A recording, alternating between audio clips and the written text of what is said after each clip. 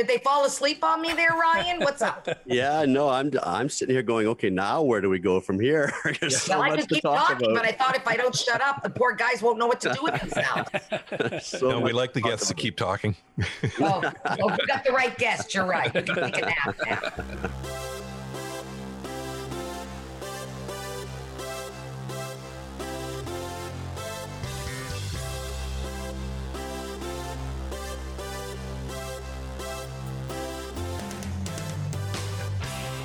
This is the AT Banter Podcast, a balanced and entertaining look at assistive technology, accessibility, and its importance in people's lives.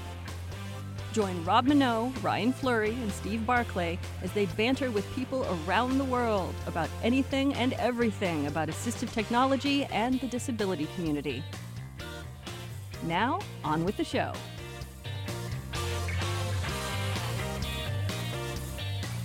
Hey, and welcome to another episode of AT Banter. Banter. Did someone hit the cowbell or Yeah. cancel it? There we go. Thank you. There it is again. Perfect. Hey, my name is Rob Minot, and joining me today, Mr. Ryan Fleury Hello again. and Mr. Steve Barclay. Hey, is that me? That is totally. Okay. All right. Hey, I have an important question to ask you guys. Uh-oh. Do you have Olympic fever?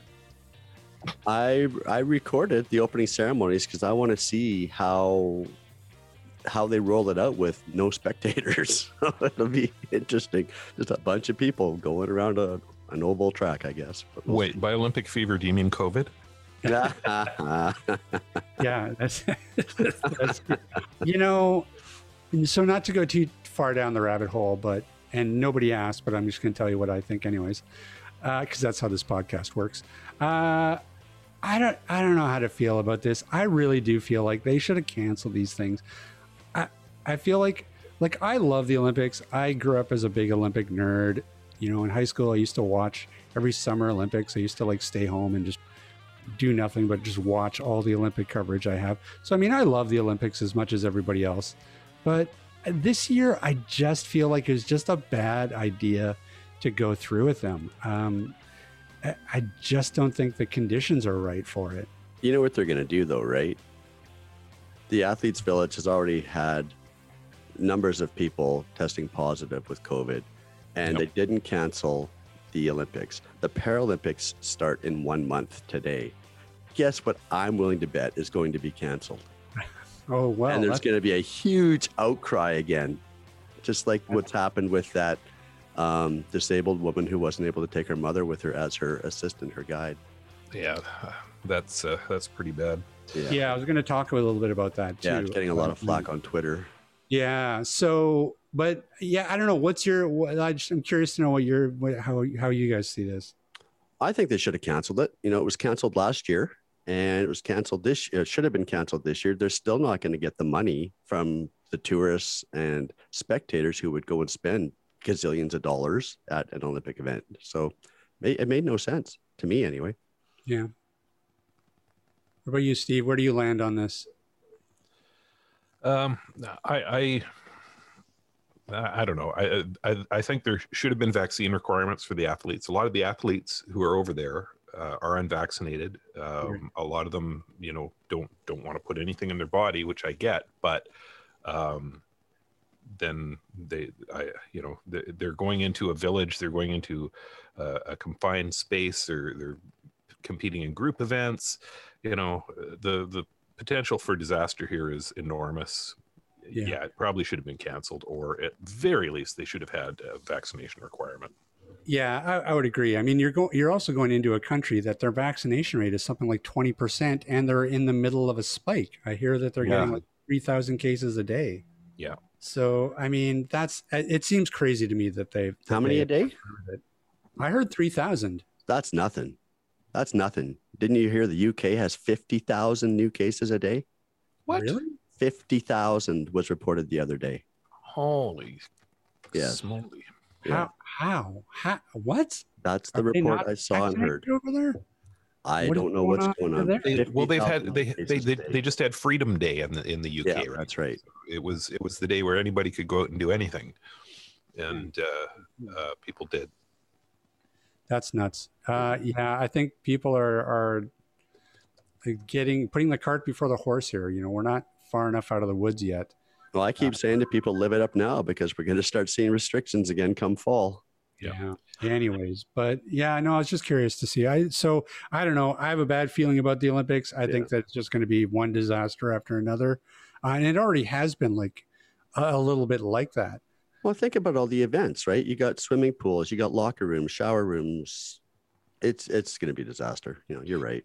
Yeah. Well. And it's something that spread by breath primarily, Yeah, right? airborne. And it's not like athletes breathe heavy or anything. Yeah, exactly. But you know what's interesting too is that I find that there's already been controversy, and what's unusual, I think, this year is that the Paralympics are getting their share of controversy as well. So maybe this is a little bit of equity here going on, because usually it's all the drama is usually only on the regular Olympics. So I guess it's kind of nice to see the Paralympics getting their share. But I wanted to talk a little bit about the story that you referenced earlier, Ryan, which was Becca Myers, who was a deafblind swimmer, I believe. Yeah, she's being so screwed. Mm-hmm. Yeah. So I guess she wanted her mom to serve as her, what do they call them? I guess PCAs, which is a Personal care assistant, personal care aide. Yeah. Yeah, which makes complete sense. Like if you're going to travel internationally with a PCA, it makes total sense that it would be her mom. But I guess the Olympic and Paralympic Committee refused it. Yeah. Refused to allow her mom to travel with her, and They just viewed it as an extra person. She couldn't bring an extra person. That seems crazy to me. How many Paralympians must have to bring PCAs like that? There must be a lot of Paralympians that must have to do that. You would think. Yeah, you'd figure. Well, that's nuts. And so she had to withdraw, and you know, she was, I guess, a fairly decorated Paralympian. I mean, she was really in the running for gold for Team USA. So it's kind of a big deal. It is a big deal. And this is just one story that we're seeing so far. You know, we'll see how the rest of it goes along, especially once the Paralympics start and people start traveling over there. I think we'll probably see more of this. But the other side of the coin, like you mentioned earlier about controversy, is that, what was it? Is it the Norwegian volleyball team? Ladies volleyball team got fined for wearing shorts and not bikinis. Yeah. Like, that's ludicrous in this day and age. Like, my God, people. I believe the European Handball Federation is the governing body. Right. Yeah. And they told the team that they would be fined $1,500 per person per day. Yeah. If they covered more than 10 centimeters of their buttocks. Isn't that's grounds for a lawsuit against the European body? Shouldn't it be? Like, those guys should be sued out of existence. Any body that would make a statement like that these days should be gone.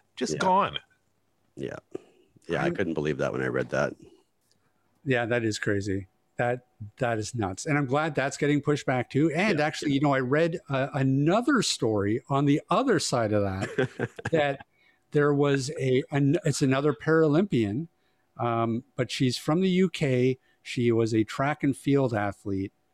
I believe she was a long jumper. And she was told by some sort of an official at like a world meet just recently that her shorts were too short and inappropriate. Jesus. And those shorts were essentially bikini shorts. Wow. And which I guess track and field, like that's they're aerodynamic. They're, you know, so. Yeah, I don't even think it was that official's place to make any kind of comment about it. Yeah, exactly. It wasn't an official thing or anything like that. But it just threw this poor woman off. Like she was just like, she didn't know what to do. So it's weird. It's just, things are all over the place. Yeah, it's time people kind of get caught up to our 21st century thoughts and processes now, because that's such old thinking. But More people need to get comfortable with the idea of telling people to go F themselves.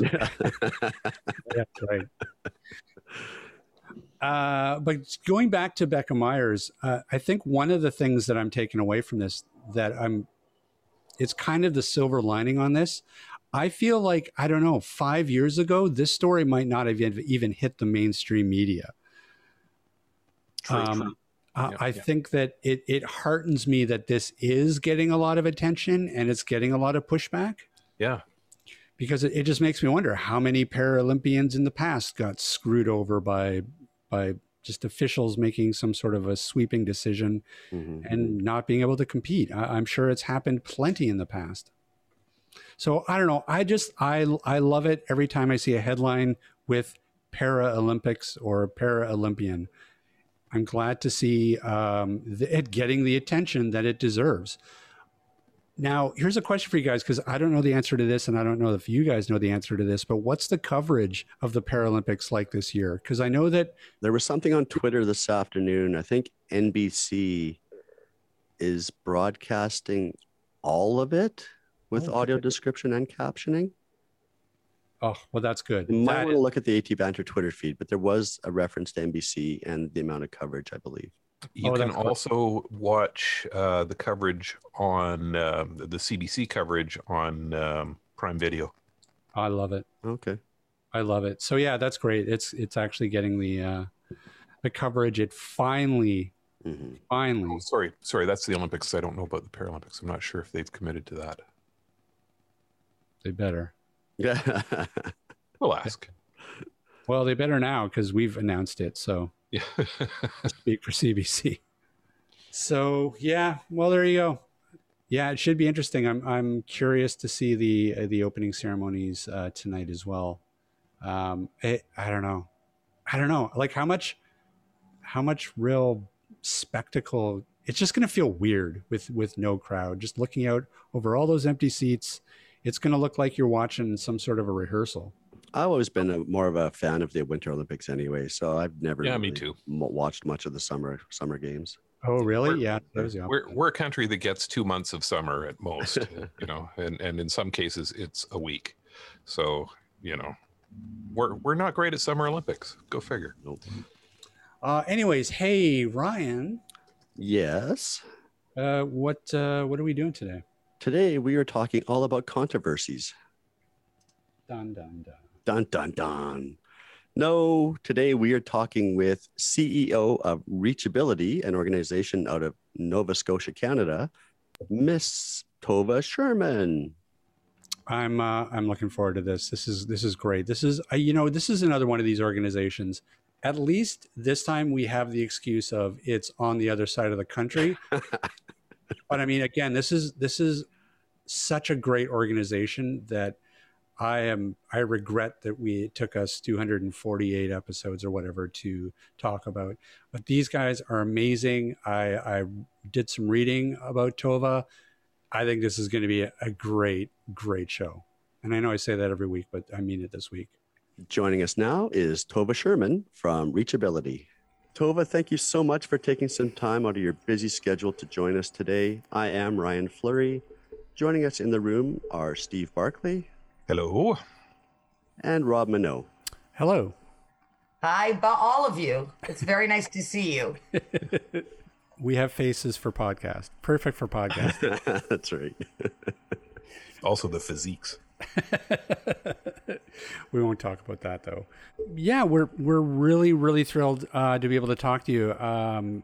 We've been reading your bio for a week and looking into the organization. It's not that long, Rob. You don't need a week to read my bio. Well, you don't know how fast I read. I'm very distractible. We've got the bio. You've got videos on the About Us page. There's a lot of research that had to be done for this show. I'm so sorry to negate all the hard work that's gone into it. Well, listen, I was joking with Ryan yesterday and just saying that how could probably do several episodes. We could probably just do an episode on the backstory of the organization and you, I'm sure, and that would take up an hour. But why don't we just briefly, just to catch our listeners up, give us a little bit of a snapshot of reachability of the organization, what you guys do, and maybe a little bit of how things started. Great. I'd be very happy to. So really in the year 2000, I came home to visit my father for a weekend, and I wasn't happy with some of the requirements he had. I come from a family where really every member of my family lived with a different disability, whether it was Crohn's and colitis, cancer, a number of different issues around arthritis. I live on the ADHD spectrum, quite severe. So I also live with anxiety and depression. So we were this family of sort of a ragtag bunch. And I just didn't realize that everyone wasn't like totally cool and in about disability. And so when I didn't like what I saw, being the big mouth that I am, I thought I don't just talk the talk. And I began an agency based on the idea of trying to identify what were the biggest inequities around inclusion of persons with disabilities, all types. I like to think I don't have a ribbon. I'm just anyone who needs some support. I'm all about equalizing the playing field, one ability at a time. So the agency began by first identifying what those issues were, finding out very quickly that employment, the ability to be independent, and the unconscious or conscious biases being held by employers was the single biggest barrier to independence. And the second one was self-stigma. And what I mean by that is when I started working with clients at Reachability who are very, very diverse with diverse issues, and the only commonality was low self-esteem, frankly. And I was really concerned because I would ask people all the time, what are you good at? And I didn't expect them to necessarily know, but I wanted to know their perception of it. And I would continually get told nothing. I expected I don't know, but I have to tell you I'm good at nothing shocked me. So I began by developing a program to prove literally to people all the skills they have, all the ways they can be used, transferable skills, and get them the confidence and the firm footing that tells them, of course you're valuable. Everybody is. Everyone has something to contribute. Now let's move forward to employment, education, next steps, and try to figure out what that looks like. So the agency was built on this many services to the few model. If we have a model, that's what it is. And today we have education, employment. We have an arts agency called the Blue Nose Ability Arts Festival, but we're also an agency that does programming.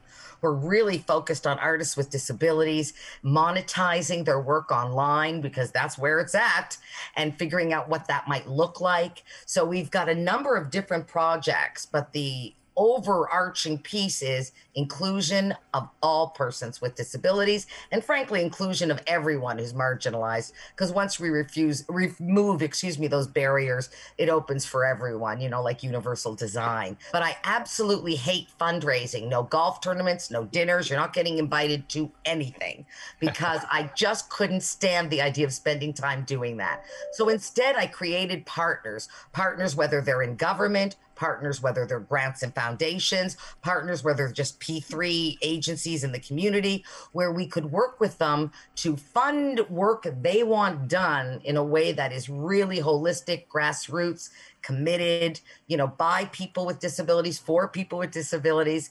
We did some early work around, some of these accessibility groups in Nova Scotia, where we have now the Accessibility Directorate. We've been involved in the ACA, really supportive and trying to educate employers. And so what I had to also do was create what we call a social enterprise, which is a business, something to make some money. So I became the business initially by going out and public speaking around my message around inclusion. And after 20 years of doing that, we accumulated some of my most popular, what we call inclusionisms. I actually used to call them Tova-isms, but it sounded a little narcissistic. So we changed it to inclusionisms, and that became the book, Win, Win, Win, 18 Inclusionisms You Need to Become a Disability Confident Employer. And so we're creating this piece for the social enterprise. We're traveling, we're educating, we're supporting people in becoming compliant around the ACA. And if they're in Manitoba, Ontario, or Nova Scotia, also looking at their own regional disability regulations as well, and ensuring that we're all understanding the importance of inclusion as a win-win-win. And that's where we are. That must have been quite the journey, because it seems to me that as you're building the organization up, it must have been like a little bit of the way that I've described it before is like a little bit of a game of whack-a-mole, because once you think you've got one element of this beat, something else comes up. A good example is, when you go into this, you may think, oh, all I have to do is change the hearts and minds of, say, employers to make them more open to inclusion. But really, but then there's what you talked about, the confidence piece of that, right? Where if you have people with disabilities who have grown up in an environment where they feel like they don't have value or they can't do anything, then they're not really all that employable. And so there's all these, so you kind of have to fight all these different fronts in terms of education, because you're really changing the hearts and minds of people with disabilities as well as employers. But then there's all these systemic barriers that are in place that and invisible biases and all these things. Like, does it ever feel like it's overwhelming? Not for me personally, because I really believe that I'm of the mindset that I'm never going to solve the problem, but that doesn't stop me from doing what I can. There's this great quote by a poet from England, Edward Everett Hale. And what he would say is, there are many things I cannot do, but I never let the things that I cannot do get in the way of the things that I can. I have so many limits that it wouldn't have to be a problem, period, for me to create the problem. But what I know is what I do well.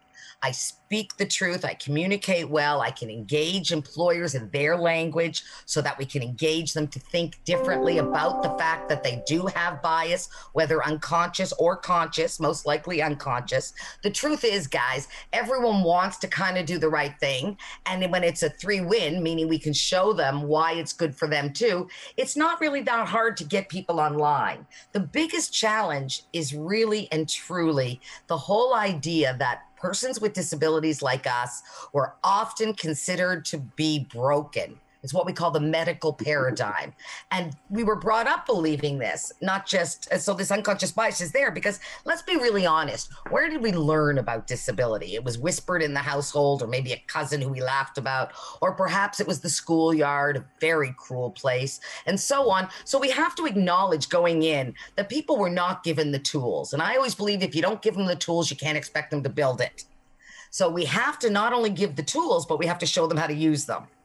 And that does take a little bit more, but ultimately what I see is a tremendous amount of goodwill, but all the wrong information that came from the so-called medical paradigm, which is essentially saying people with disabilities are a medical problem. We're born broken and they require fixing. That's how the medical profession looks at us. But the truth be told, in the social or the human rights paradigm, as I call it, that's where we really are tipping now, which is, wait a minute, people with disabilities have good ideas.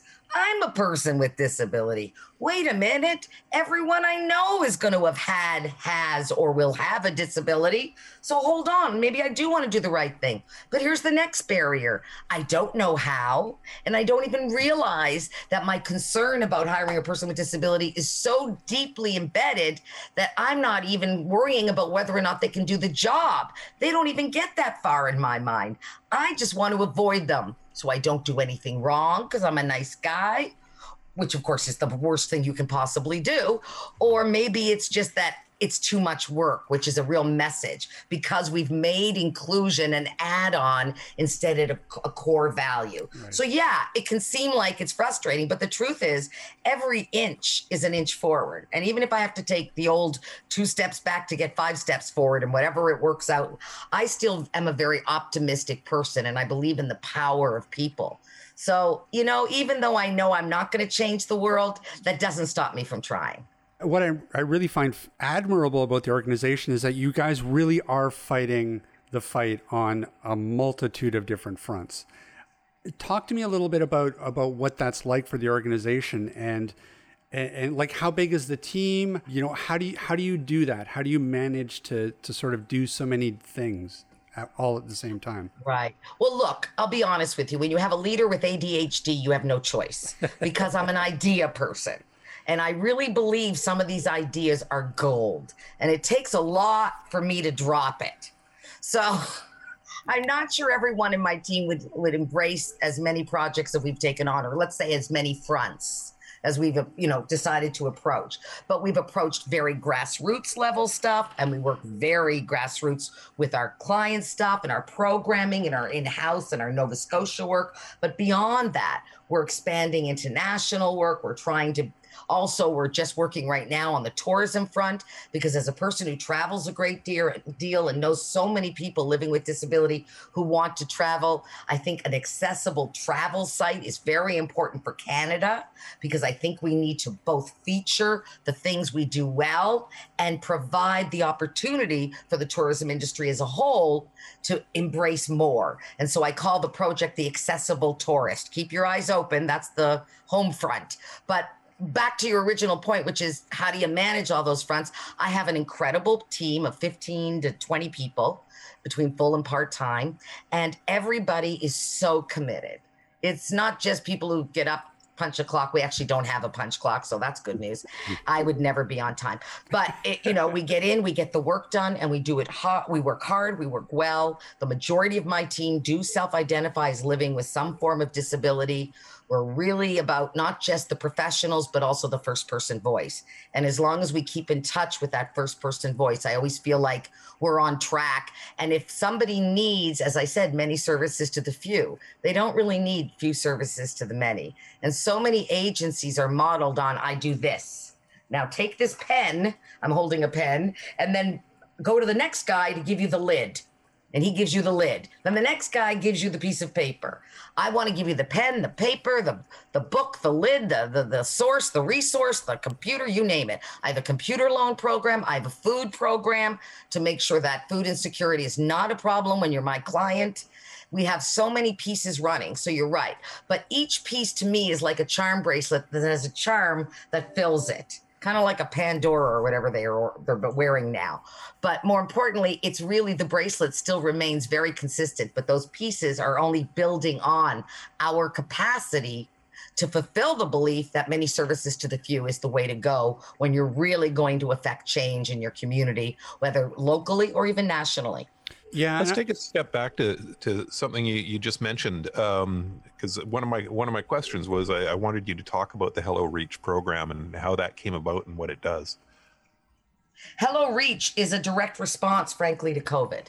We used to have 3 lunches a week in-house for our in-house clients. We have a number of programs, and they would gather for this wonderful communal lunch that we would provide as part of what we believed was, we noticed immediately people weren't leaving.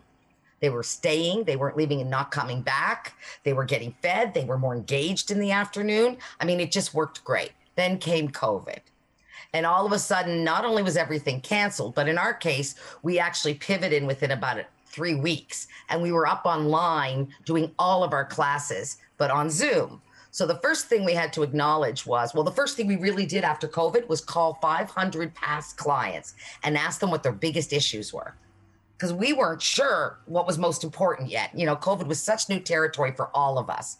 And the 2 big issues were, 1, food security, and 2, I still need to go get a job and I still need to keep trying. Life has not stopped, it's just become more challenging.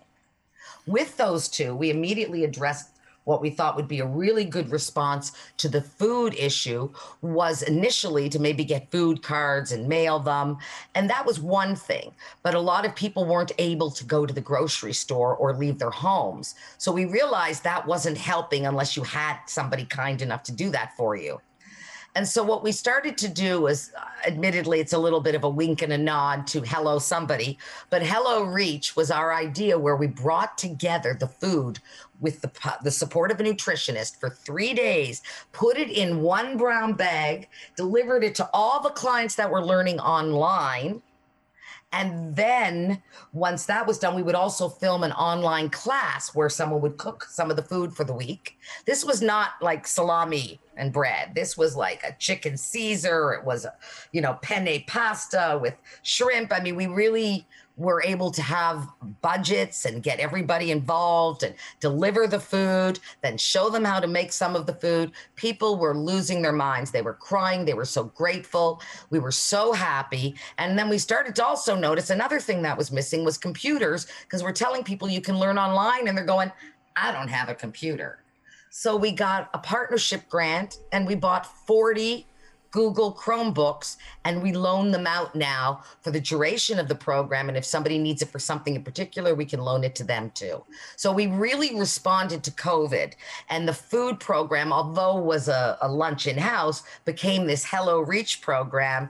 And it's really something special and we're really excited about it. And although right now it doesn't necessarily have the most permanent of funding, we really believe that as we start to bring people back, we'll be able to continue it in-house with an element of out of house as well for those that still will choose not to come in. And now that we realize we can do it both ways, we want to be as inclusive as possible. So of course we'll offer it. So we've got the computer loan program called HTML. We've got the, of course, the Hello Reach program, which is your food. So these were the responses to some of that insecurity around, I still need employment. And what was interesting was during the height of COVID, we were still getting people jobs because they needed to work. Life did not stop. Fantastic. That's the Hello Reach program. It's the first time I've seen food security mentioned by a disability agency, and I think that's fantastic. It's very insightful and terrific service. Well, anytime we can provide people who are not working and not receiving enough money, and of course, I can speak to my community, the rents are out of control. So I'm really worried about people not eating. I'm worried about people choosing to do this or eat. And so anytime we can alleviate that, and I don't mean with like, you know, like I'm not saying food is food, but I really wanted it to be healthy, nutritious, and nice, really nice, because I think everyone deserves a nice meal. Well, I've got the picture of a meal on your Hello Reach link on your website right now, and I have definitely realized that I have not had lunch yet. Oh, okay. Well, you're not alone, so don't show me any pictures. It looks pretty good. Yeah, it's pretty decent food. I was going to do that this week, probably, if it's the penne. Anyway, really what I wanted to say is these little programs are not just like loosey-goosey, we might as well try this. It's really a direct response to listening to your community and identifying with their consultation, not telling people what they need, asking people, and then finding creative and innovative partnerships that allow it to happen. Whether that's done on the micro level, I need $10 till Friday, or the macro level, I need $10,000 for computers. So Tova, have you thought about running for government? And the reason I ask that is because one of the comments you make is some of the services you guys first initiated, you thought should be being provided by government. And so you started creating partnerships with government. Can you describe how that partnership works? Yes, and then I'll tell you why I can't run for politics. Okay, let's just say there's a lot of closets with a lot of skeletons. No, listen, I'm on the ADHD spectrum, which is very likely in my younger years, I had some impulse control issues.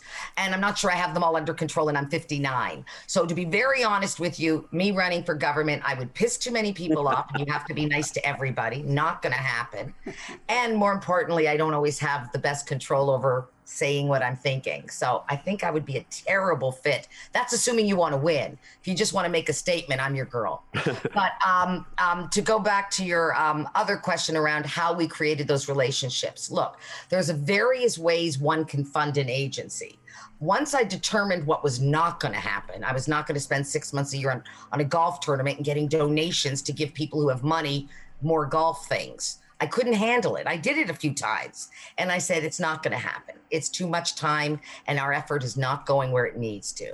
So I must identify partners on the municipal, provincial, and federal level to support our activities that make sense to their own mission.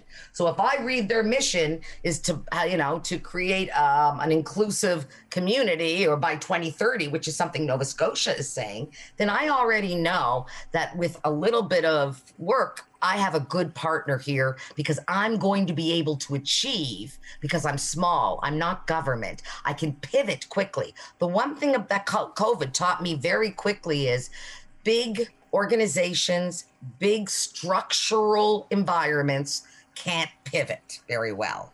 And the one thing I learned very quickly was we pivoted on a dime. We literally all went home, took our computers with us. I had VPN up within 2 weeks. We were meeting, we were doing surveys, we were calling people at home and asking what they thought. We were then compiling it and starting to develop our material online. Like, you just can't ask large structures to do it, nor should they have to. That's why I want them to fund me. So partnership really developed and I call it partnership and not just straight funding, because it's not funding in the sense that, please, sir, may I have some more? It is not charity. What it is you need something done. It's on your mandate. We can do it in a way quickly, efficiently, and quite frankly, with as much authenticity as you could find anywhere. And we have this great reputation of doing it well. So let us try. And that really was how I started the creation of partnership, was not looking at government as a funder, but looking at them literally as a partner, and understanding and identifying what their goals were, and understanding and identifying how they aligned with ours. And that was really our process in identifying. It's a little bit different, because for the first number of years, I was biting my nails not getting donations.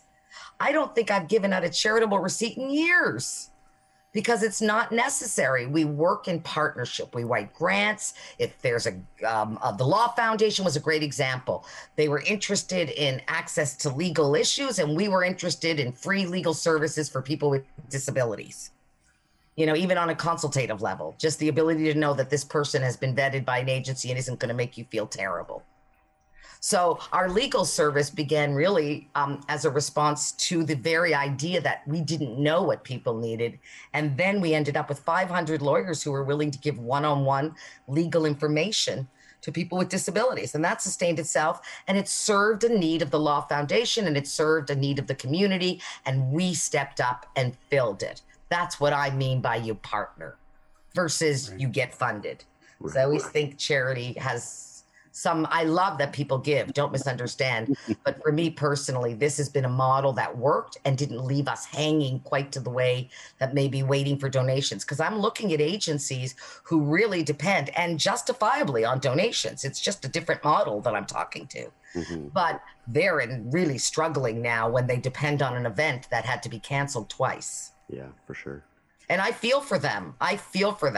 But, it's just a choice in the model. But also you have to know that the social enterprise, which is the what we call inclusion in action, all the work that my team does to develop and support people and agencies and businesses and all the P3s to be compliant around the ACA and their provincial legislation, creates revenue as well. I might go and speak to a certain corporation and they want to do a lunch and learn, and I'm out here and I'm there. And they're going to pay for my time, and that payment goes to Reachability and assists us in supporting things like Hello Reach that didn't have the money it needed at the time I started it.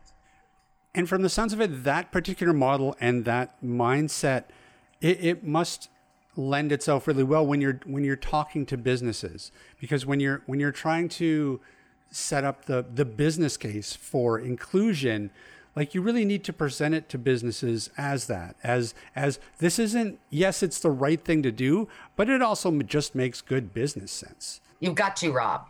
Otherwise, you're not getting in the door. And I think that, again, this sort of goes back to this idea of shifting the mindset when it comes to the discussion about people with disability. They're not a liability. They are a gift. They are, you're never going to find people who are more grateful for a job, or more loyal and more talented, really.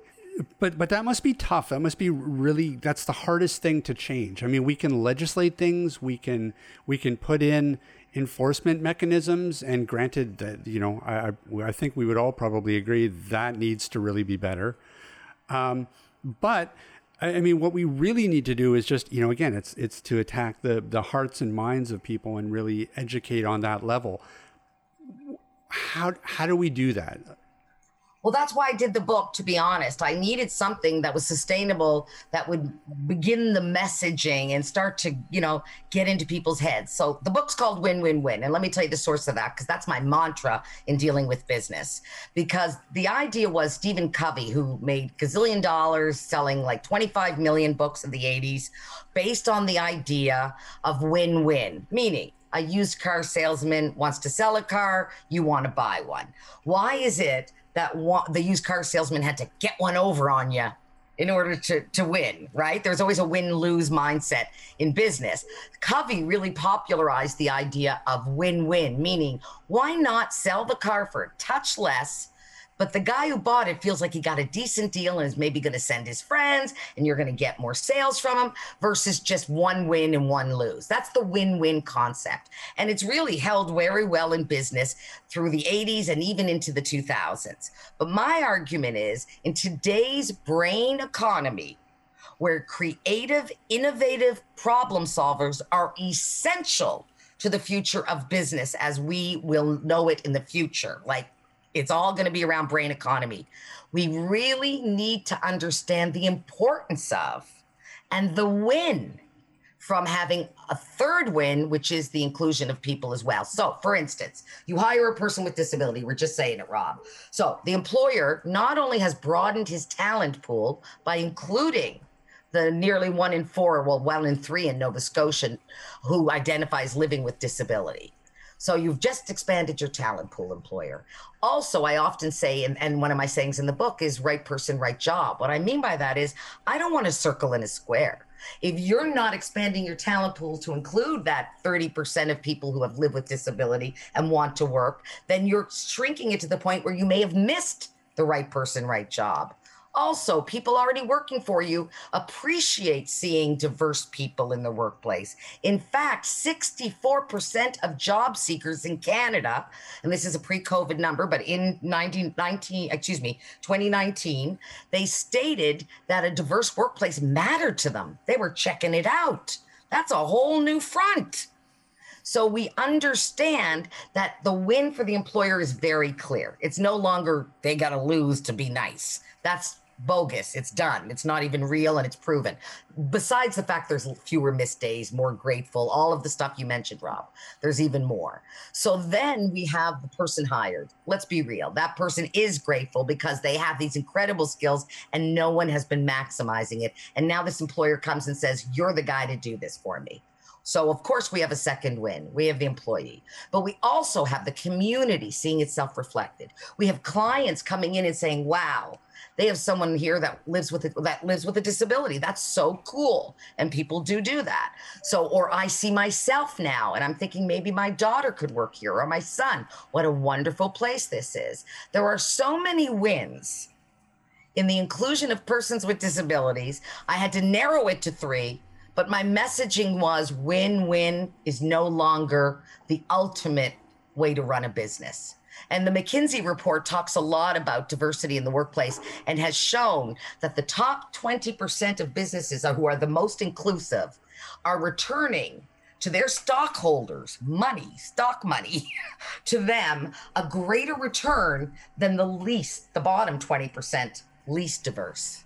So we know all of this now, and even employers know it, but that unconscious bias that around the source of where we learned about disability has to be removed. And the removal of that involves some emotional IQ work. It has to be valued from the top. So we can't just throw it at HR and go, now you got to deal with inclusion of people with disabilities too. Have fun. That's not the message. I say the fish stinks from the head. Maybe it's because I'm a maritimer, but the truth is if the leadership doesn't get it, I can assure you nobody's buying in. You're absolutely right. I mean, when you think about it too, is that all those people that are also now a coworker, it has a disability, they're all going to be educated on a daily basis as to the abilities of somebody with a disability. So, and they're going to take that with them wherever they go. So you're right, Rob. And I have to cut you off because it's so important to me. My ADHD means I'll lose it if I don't say it. And here's the thing. I always say there's two ways to be the most inclusive of persons with disabilities: education and osmosis. You don't need me to go on and on about education. We could all learn a little bit more and break some of those myths. But osmosis is exactly what you just said, Rob. When I'm educating people, I'm standing in front of a crowd and I'm talking about something simple like not touching a wheelchair or something like that because it's an extension of a person's self. And I see a woman in the crowd shaking her head up and down fervently, like really nodding. I know that person has worked with someone with a wheelchair and is confident about it. Osmosis means I've worked with that person. It was no big deal. let's talk a little bit about some of the challenges then. Like, where do you see the real holes in the system that really need to be fixed to really start to gain even more traction?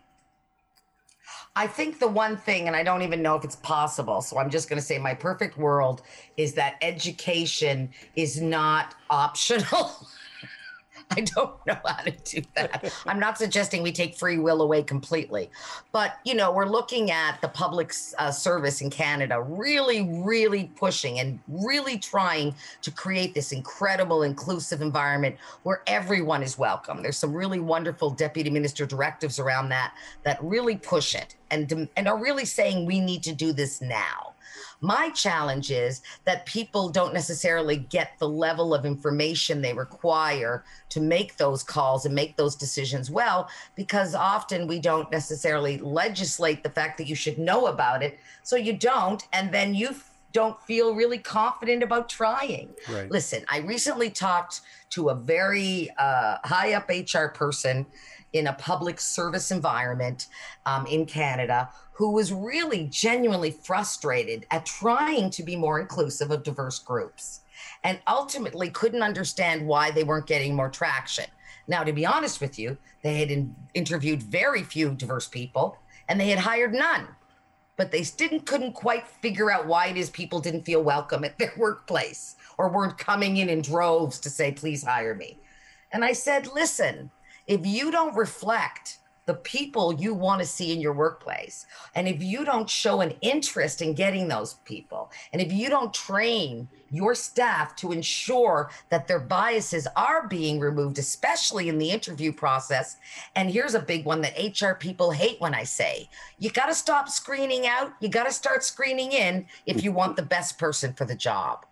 And HR people are taught consistently, you don't have the time to look at all those resumes, dump them. And they use software with all kinds of biased words. And they, you know, if they have a gap in their resume, they're out. Meanwhile, I took a year off to care for my father when he was very sick. And I honestly believe that employer would appreciate that commitment, that loyalty. You know, so what we're doing is we're convincing ourselves out of convenience that it's easier just to exclude. And that's the shame, because there's so many wins to the inclusion argument. And until we get that information to people in a way they get it. I always remember people always ask me, Tova, who should we go after? I'm like, agencies. Who should we talk to? Who should we influence? I said, wrong question. How? We need to speak the language of government when we talk to government. We need to speak the language of, listen, if I'm walking into a bank, I wear a suit. If I'm walking on a construction site, I do not wear a suit, you know, on a level. The idea is you can't say which ones. Everyone needs to be engaged, but we need to communicate it in a way they hear it, they understand it, with proofs, with myth busting, with common sense. No pie in the sky. In the perfect world, this elevator would go all the way to the clouds. Well, it doesn't, and it's not going to. But here's what we can do. And that message needs to be out there, and it's getting lost in all of this, you know, rigmarole to get training out or rigmarole to do the right thing, when people are getting lost in fear of doing the wrong thing to the point where I believe they're avoiding doing anything. That worries me. Yeah. That's why I want them to have the right information, Rob. Yeah, I think you're so right on the nose. I think that there is sort of a little bit of a downside to things like public shaming and stuff on Twitter and Facebook, and shutting people down before we can even have the conversation. And then you just get people that are just afraid to say anything because they're afraid of saying the wrong thing. And that's counterproductive to all of this, to educating, because you're not going to learn anything if you don't have the conversation. Stigma lives in silence. That's where it really grows. It's like a mold. You want to have stigma really grow, just don't talk about it. So I want to talk a little bit about and get your thoughts on this, because one of the things in the advocacy space that we've sort of noticed over the years and talking to a lot of different agencies is part of the challenge, I think, for people with disabilities is that there are so many different advocates and agencies that, like you said, all do like one thing or two things. And so I can see that it can be a very overwhelming experience to really try to find the right organization for the right need. And it also depends on what province you happen to be in, or because a lot of, agencies are restricted to just working in one province. How do you find that, and what do you see as sort of a solution for that? Well, first, I will acknowledge the challenge. I don't have a commercial on TV, and it breaks my heart every time someone comes to me and goes, I wish I knew about this 5 years ago. I wish I knew about you 10 years ago. I have a motto, which is no one goes nowhere. And I mean it. If someone comes to Reachability and we can't do that for them, I actually have a navigator who figures out where they can go to do whatever it is they need to do, whether they want to volunteer with pets or whether they want to learn something or go back to school, whatever it is. If I'm not doing it, I have a person who then navigates that person to where they need to go. So that to me is essential. And I wish more agencies took the role. If it isn't me, I'm not just going to say, I'm sorry, I can't help you, but then direct you to, listen, I do believe in 5 degrees of separation. You're 5 calls from where you want to be.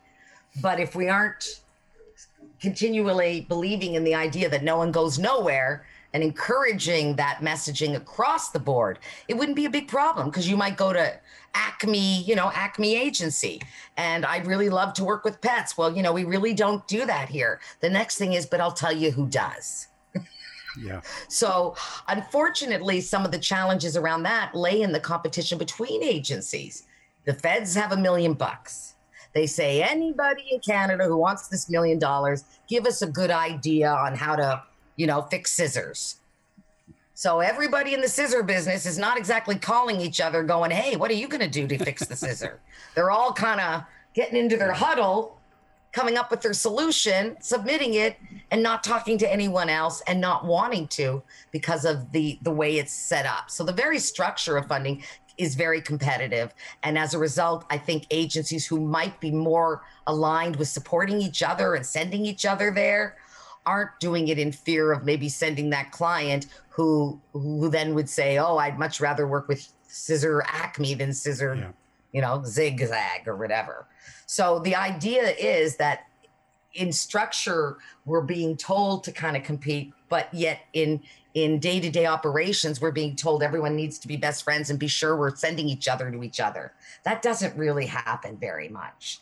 And that's unfortunate. I wish every agency had to have a no one goes nowhere policy, really, because it would help us, because there's always someone who can do something. It just may not be where you are. And when I hear how long people waited to find me, it makes me very, very sad, frankly.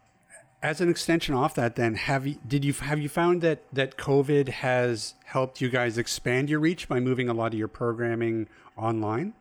Well, the programming being, in my case, it being dedicated to that grassroots environment here in Nova Scotia, what we did do is we put our arts festival online and did that go national. And that was always very regional. So for instance, during National Accessibility Week 2020, when everybody was talking about doing a National Accessibility Week, which by the way is the last Sunday in May every year. So most, if not all, provinces canceled their events except us. And we moved 36 events online. We canceled some doozies, fashion shows and things were canceled, but we managed to move 36 events online during National Accessibility Week. And because we were one of the only provinces doing anything, we got incredible national attention because we were the only game in town, essentially. So in that way, COVID was very interesting for us because we pivoted quickly and efficiently, we were able to get things online that maybe other agencies weren't prepared to or didn't feel fit their festivities or their activities. Whereas we literally put 36 events online during COVID for National Accessibility Week. And as a result, people from Ottawa were contacting us going, hey, we love your stuff, you know, which I'm sure they wouldn't have looked because they would have seen their own stuff up there and national stuff. So in that way, it was kind of groovy. So, and actually, I do want to talk a little bit about the Arts and the Film Festival, because I really loved the idea that the arts is really this space where people with disabilities can really shine and really gain a lot of confidence, which again, that feeds into this overarching strategy that we want to do. So how did it come about? And was that always sort of a piece of it when you started it up?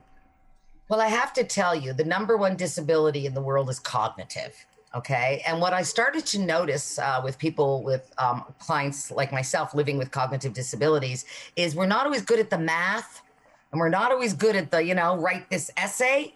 But when it comes to the arts, the playing field is essentially equalized.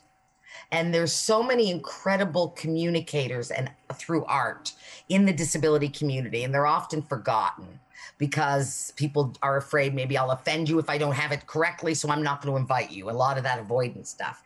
So we really felt that, starting with our clients, that the disability arts community needed a place to land, to be showcased. And we took an approach that we wanted both professional artists to have a place, but also emerging artists to have a place to become those professionals. We wanted to create this cycle of support. And again, to monetize, because I have no fear of the term monetized disability, because if it means people are listening in corporations, I'm in. We have $50 billion a year of spending power. And the sooner that the communities across Canada and the businesses learn it, the sooner they'll want to include us. Right? So we just want them to know it. So again, sometimes people are very nervous around the term monetized disability, whereas I think it's fine as long as we get a voice out of it. So, we wanted to make sure that the arts community was also recognizing, again, going back to that, people with disabilities. So on our 15th anniversary, which was 2015, I wanted to do 15 events. And I decided one of them would be some kind of arts fest, like a 3-day festival featuring artists with disabilities in various forms of art, whether, visual art, whether it was spoken word, written, there's podcasters, there's chefs, there's fashion designers, you name it. It's the arts.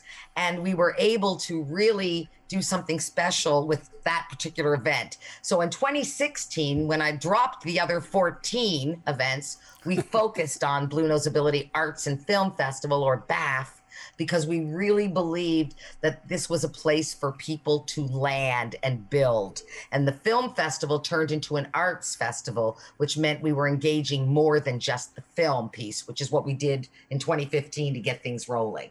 And it's been an exciting journey. It's been a challenging journey, understanding and consulting with the arts community and ensuring they're getting the voice they need. And there's work to be done there by us, but we have been really dedicated to the idea. We've just created a fantastic toolkit for artists. It's up on our website, on our BAF website, which is www.baaff.ca, BAF.ca or BAF.com. I've got both. They point to the same place.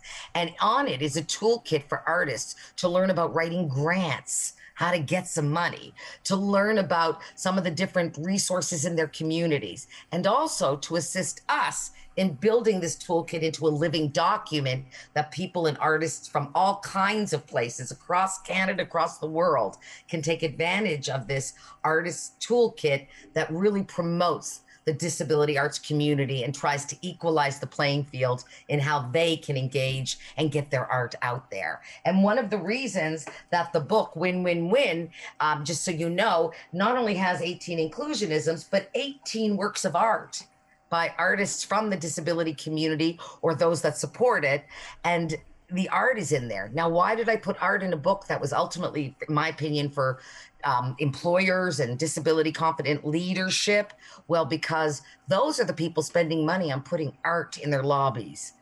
artists going to artists' galleries is wonderful, but we're all poor artists. You know what I mean? We want to be rich, but we're not always got the wealth. I wanted to put their art in front of people who make decisions around what art hangs in an office, those lobby pictures. Why not one of these artists? Why not make that statement? It's brilliant. So my mother thought so too. Talk to me a little bit about how you see the state of accessibility these days. So, and I'm specifically referring to, say, something like the Accessible Canada Act. I'm not sure what's going on over there in Nova Scotia. I know here in BC, we just have our brand new, spanking new BC Accessibility Act. How's things over there, and how do you see the state of affairs? Well, what I will say is I'm impressed with the effort. I mean, Nova Scotia is making a very big claim. They would like to be accessible, fully accessible by 2030. I'm making a funny face because I'm not sure if that's really feasible. But what I will say is they have done an excellent job and made strides in the architectural environment, making it more welcoming for people with physical challenges. But I still worry that sometimes we forget that it's more than just the architectural, you know? So I'm one of those skeptics that wants to make sure every type of disability is considered. And certainly, whereas cognitive disability is the single largest, it's important that we remember that even when we remove those architectural barriers and we have all the sliding doors and the lowered shelves and all these things, attitudinal ones will remain, and they are the ultimate barrier. Indeed. Right.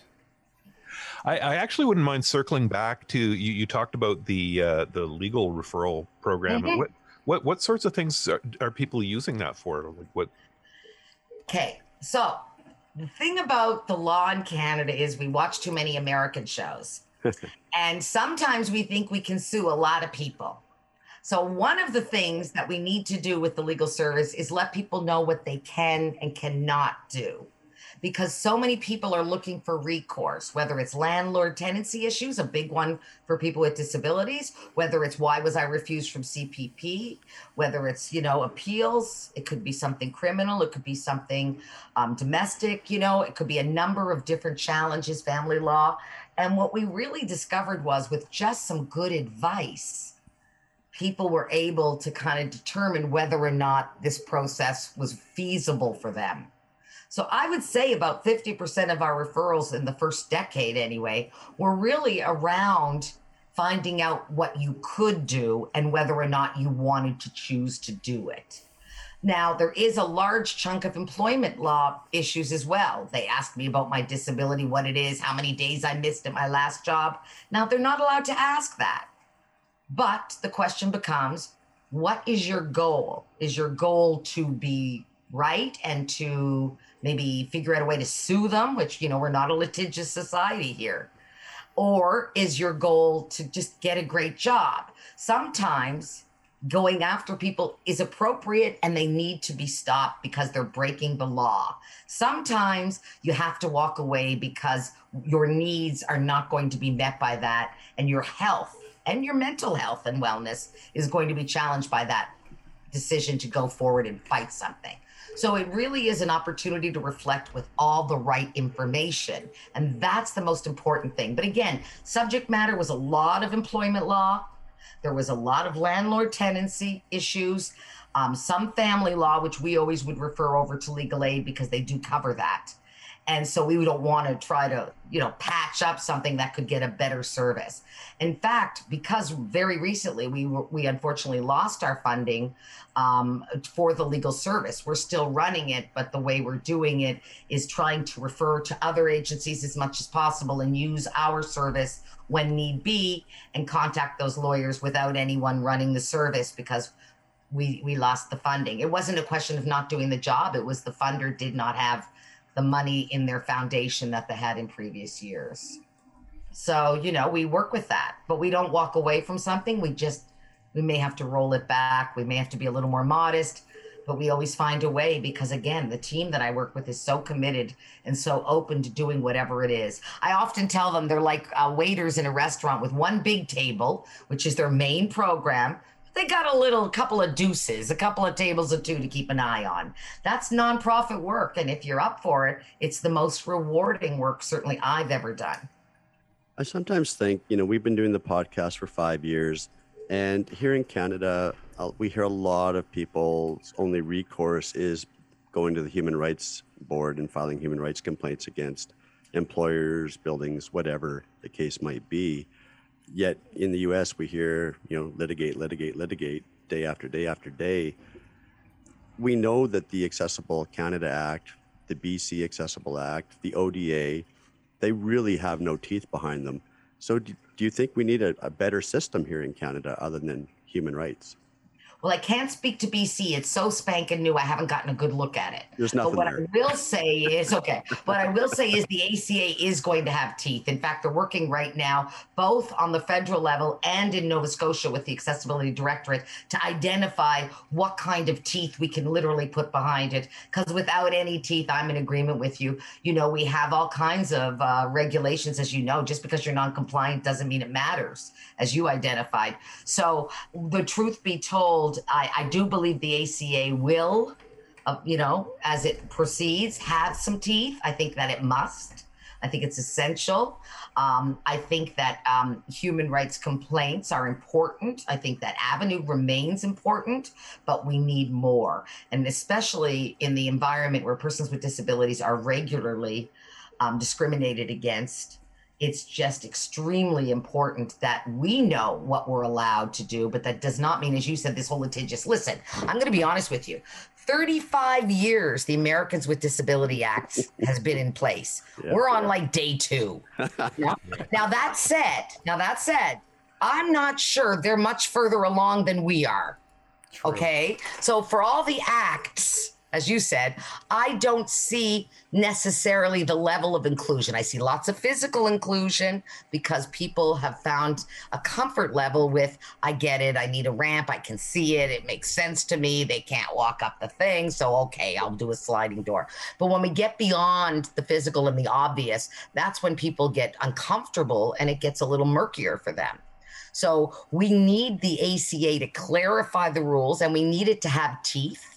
We need all of the avenues available to us, but we also need to understand it's never going to be, as I said, we're not going to get our perfect world, but we'll fight until we get as close to the perfect world as possible. And there's a group I really want you guys to check out and maybe invite onto your podcast, because I'm really impressed with some of the work they're starting to do.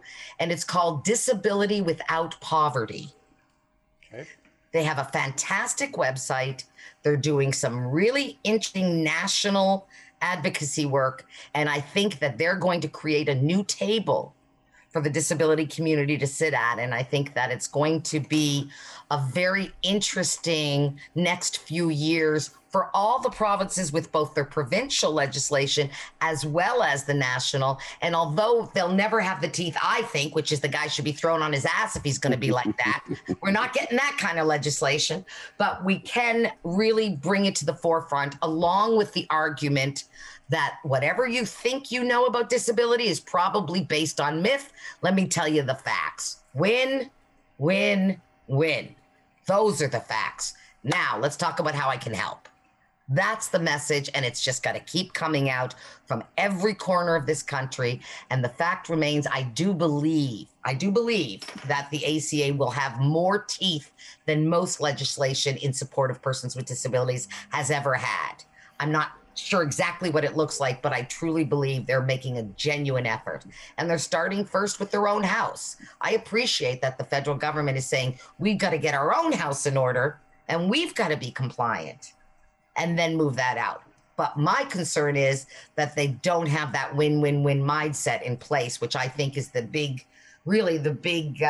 paradigm shift piece that can really bring people on board who have goodwill, but don't have the information.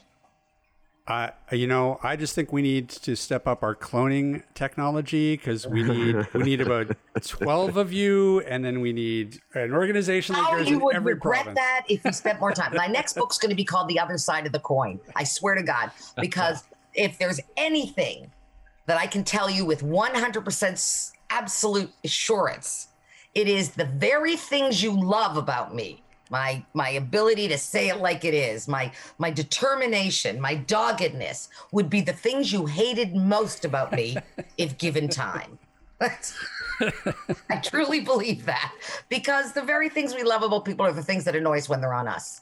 So I'm dogged for sure. And I'm sure my husband would say, God help us all if she gets onto something. He's afraid to tell me he lost something because I won't stop till I find it. See what I mean? The flip side of the coin. Love it. Honestly, guys, if there's anything, let's leave people with this message. Nobody comes with instructions. And people with disabilities are not difficult. We're just different. And if we're open to be having the best team we can possibly have, then we've got to start including the 30% of people in this country who live with disability and bring incredible creativity and doggedness because we face that discrimination and we know how it feels to have to fit when it's not made to fit us. And that's really an important message. And everyone should know they deserve a place too. There's no one who doesn't have something to offer. No one.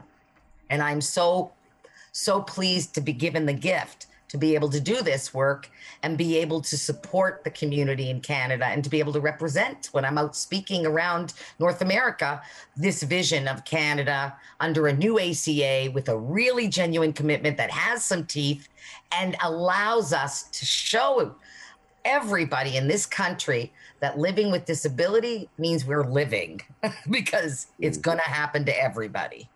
You have to come back and talk to us again one day. I love talking. This is my favorite thing. All right.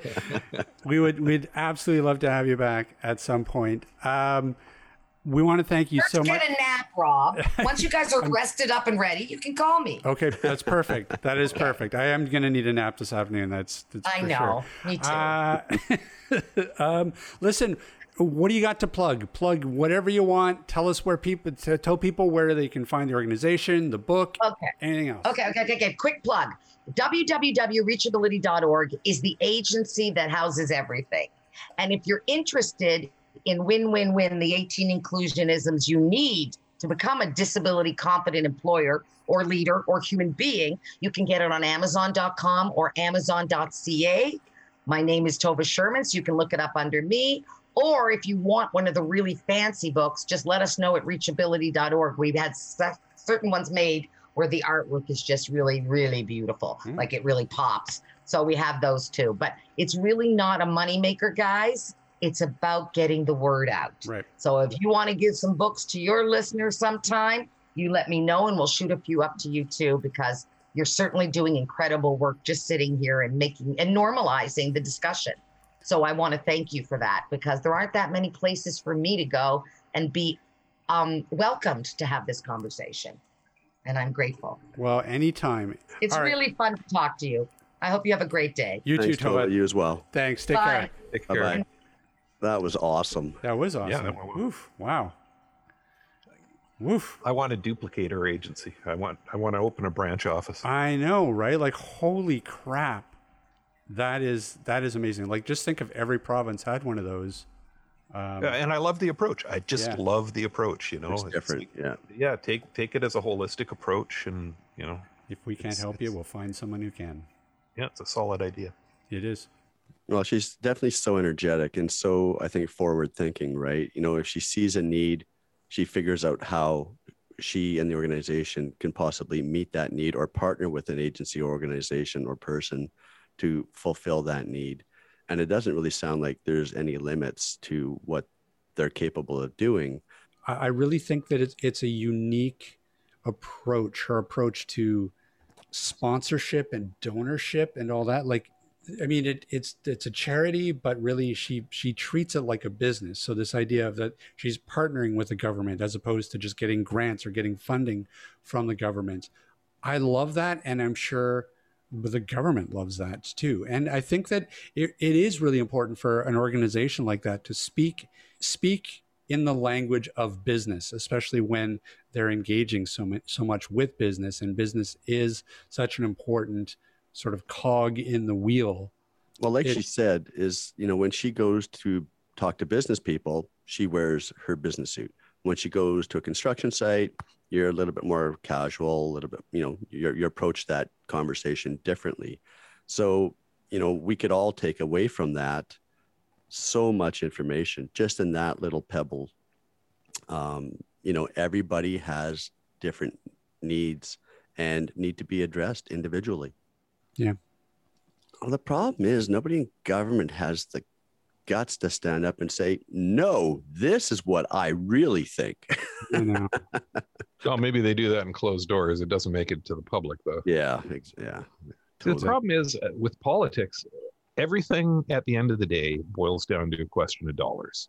Yeah. So they can't put stuff out there unless they cut the money behind it. But does it really? Look at at how much the federal government is spending. Even just in forest fires in BC, we've already blown past our forest fire fighting budget for the year. Yeah. There's money. It's just the government's not spending it in the right places. Well, you know where that money comes from, right? Well, after pandemic, our taxes are all going up. Yeah, everybody except Jeff Bezos, right? Yeah. Yeah.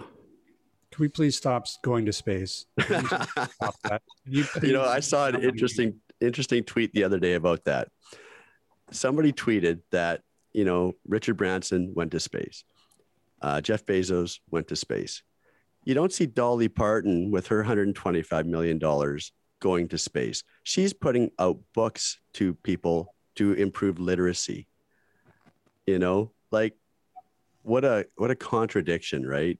There's so much more that could be done with the money that gets spent in this world. Yep. 100%. I agree so hard with that. It's just the rich assholes, good for you. You went to space. Yeah. I was even angry the day of, I remember turning on the TV and there was news reporting on it. They were going live to a press conference. I was even annoyed with that. I was like, you know what? This should get no coverage because really, who cares? I do not care if Jeff Bezos goes to space. I don't care. Stay up there for all I care. No, damn it! I need my Amazon package tomorrow. You have to keep in mind, Bezos is 57. Mm-hmm. Musk is 50. These are guys who are around my age. Yep. And we grew up dreaming of our moment to get to space. Yep. I don't begrudge these guys that at all. I begrudge them the fact that they pay no taxes, but or damn few given how much they make. But I don't begrudge them going to space one little bit. They built these companies. They've created new technologies. They've employed a gazillion people. Yep. Kudos on them for that. And hey, if they can celebrate by getting blasted into outer space, man, I would do that in a second. The downside to that, though, is the controversy that Bezos faced, especially for his comments about, this all happened because of, our clients, our Amazon shoppers and whatever. And he's not wrong. Yeah. He's not wrong at all. We all, sure, our dollars put him into space. But because of all the flack he took for that, he felt obligated, I guess, that he had to donate. Well, he donated $200 million to an organization, and I don't know which organization. But that's wrong in and of itself too, because you're right. He had every right to spend his money the way he wants to spend his money. And he's right in saying that we helped put him there. He didn't say anything wrong, but he felt obligated to have to donate, millions of dollars. It's society's stupid. His ex-wife, Mackenzie Scott, though, has a major win here, because not only did she walk away with half his stuff, but he left the planet. Actually, that is true, Ryan. You probably paid for an instrument panel in that rocket with the amount of there's people that spend way more than I do. Way more. I covered a booster, Rob. I might have covered the switch to hit the ignition. I don't know. I mean, it's true. I do get it. And yeah, I get, but it's just could we solve some problems here on Earth before we're just going off into space? That's right. Let's solve the monkeypox issue in the US right now. Yeah. Is that the thing? There's 200 cases of people with monkeypox in the US. Is that right? Yeah. Oh man, I got to start watching the news. I'm a couple days behind. It's Yeah, crazy. there's bigger Well, fish to fry. We got monkeypox now. What the hell is monkeypox? I don't know what that It's is. a pox. but it's, Comes from monkeys. Have we? Okay. Is Rick okay? Rick's in the Yukon. I don't know. Rick is probably the safest man on the planet. He ain't going near no monkeys. That's right. He's probably had it already. They probably. He's got antibodies. No, but whatever. I don't know. I was never one of these people where it's like, end times are here, the apocalypse is approaching. But I don't know, man. Like I'm starting to get a bad feeling about this. Between the wildfires and the heat waves and monkeypox. I don't know. This is not. We good. are doomed. Not We know. good. We know we are doomed. It's just a matter of time. Yeah, The generations behind us are screwed. that's true.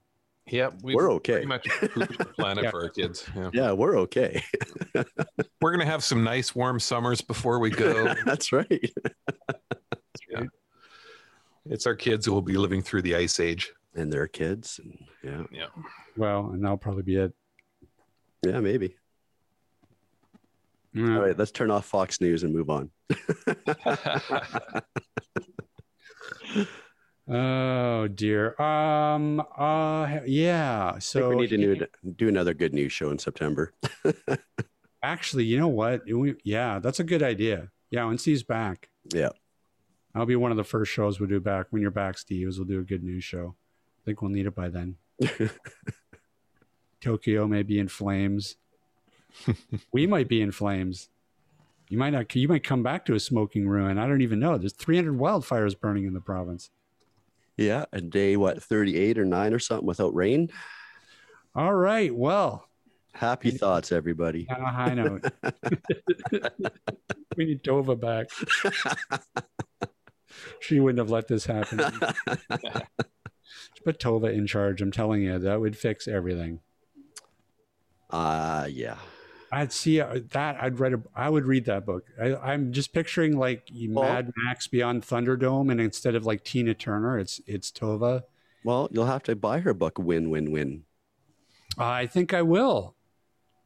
I'm very intrigued by it. So I actually went on her website and bought a bunch of their T-shirts. Oh, did you? I was thinking about buying one or two as well. Yeah, they got some cool T-shirts. Yeah. Oh, really? Oh, cool. Hey, speaking of T-shirts, get this, and this is why, again, everything is spying on us. Because you'll never guess what showed up in my Instagram feed the other day. Okay, a T-shirt, which it's a T-shirt company, not unusual, but the T-shirt that they pushed me was Dr. Teeth and the Electric Mayhem. No. I kid you not. Oh my God, they're bugging your brain, man. You haven't referenced that for months now.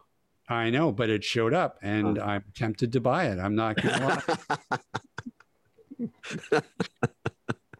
Because it's pretty sweet. It's a pretty sweet T-shirt, and the algorithm got that one right. I am intrigued. Yeah, I don't know what the algorithm is on Instagram, but one showed up on my feed that said, "I may have lost my mind, but at least I don't own a pair of Crocs." Can you still get Crocs? Oh yeah, Probably. Oh man, Amazon sells everything. I tell you, I really do think in the fall we should also do a '90s show, and we can talk all about Crocs and Okie dokie. fanny packs, Grunge. both of which you can still get. All right, hey, let's get out of here. We are digressing all over the place here. Hey, Ryan, Rob, where can people find us? they can find us online at atbanter.com. They can also drop us an email if they so desire, and that is at cowbell moo. at atbanter.com. I like the improv there. They can, Oh, hey, you know what else? what? They can get us on social media. I don't know why they don't, but they Really? can. Yeah, Twitter, Facebook, Instagram, we're there. Why aren't they? What's going on? Well, and we do have to give a shout out to a listener who left us a comment on YouTube. Thank you very much for that comment. And I'm thinking maybe we should. How are you guys at dancing? Not good.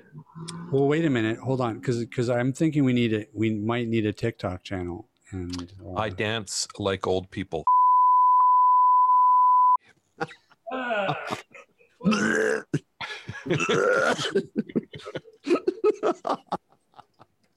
Now where you go? You set off Ryan. Now the rest of the shows you. Oh my goodness! Oh man, that hit me like the vaccine. Dizzy. That's awesome. Oof. No, it's gonna. Okay, never mind. I can't top that. No, you can't. Can't top that. We just got to sign off. I don't even know how I know that. Oof. Okay. Anyways, well, I dare you to leave that in this week.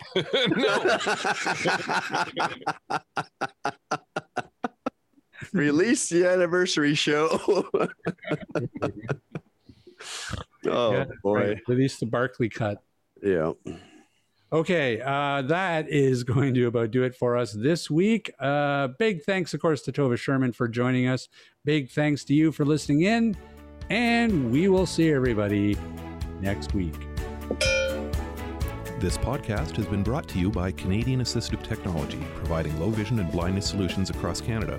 Find us online at www.canastech.com.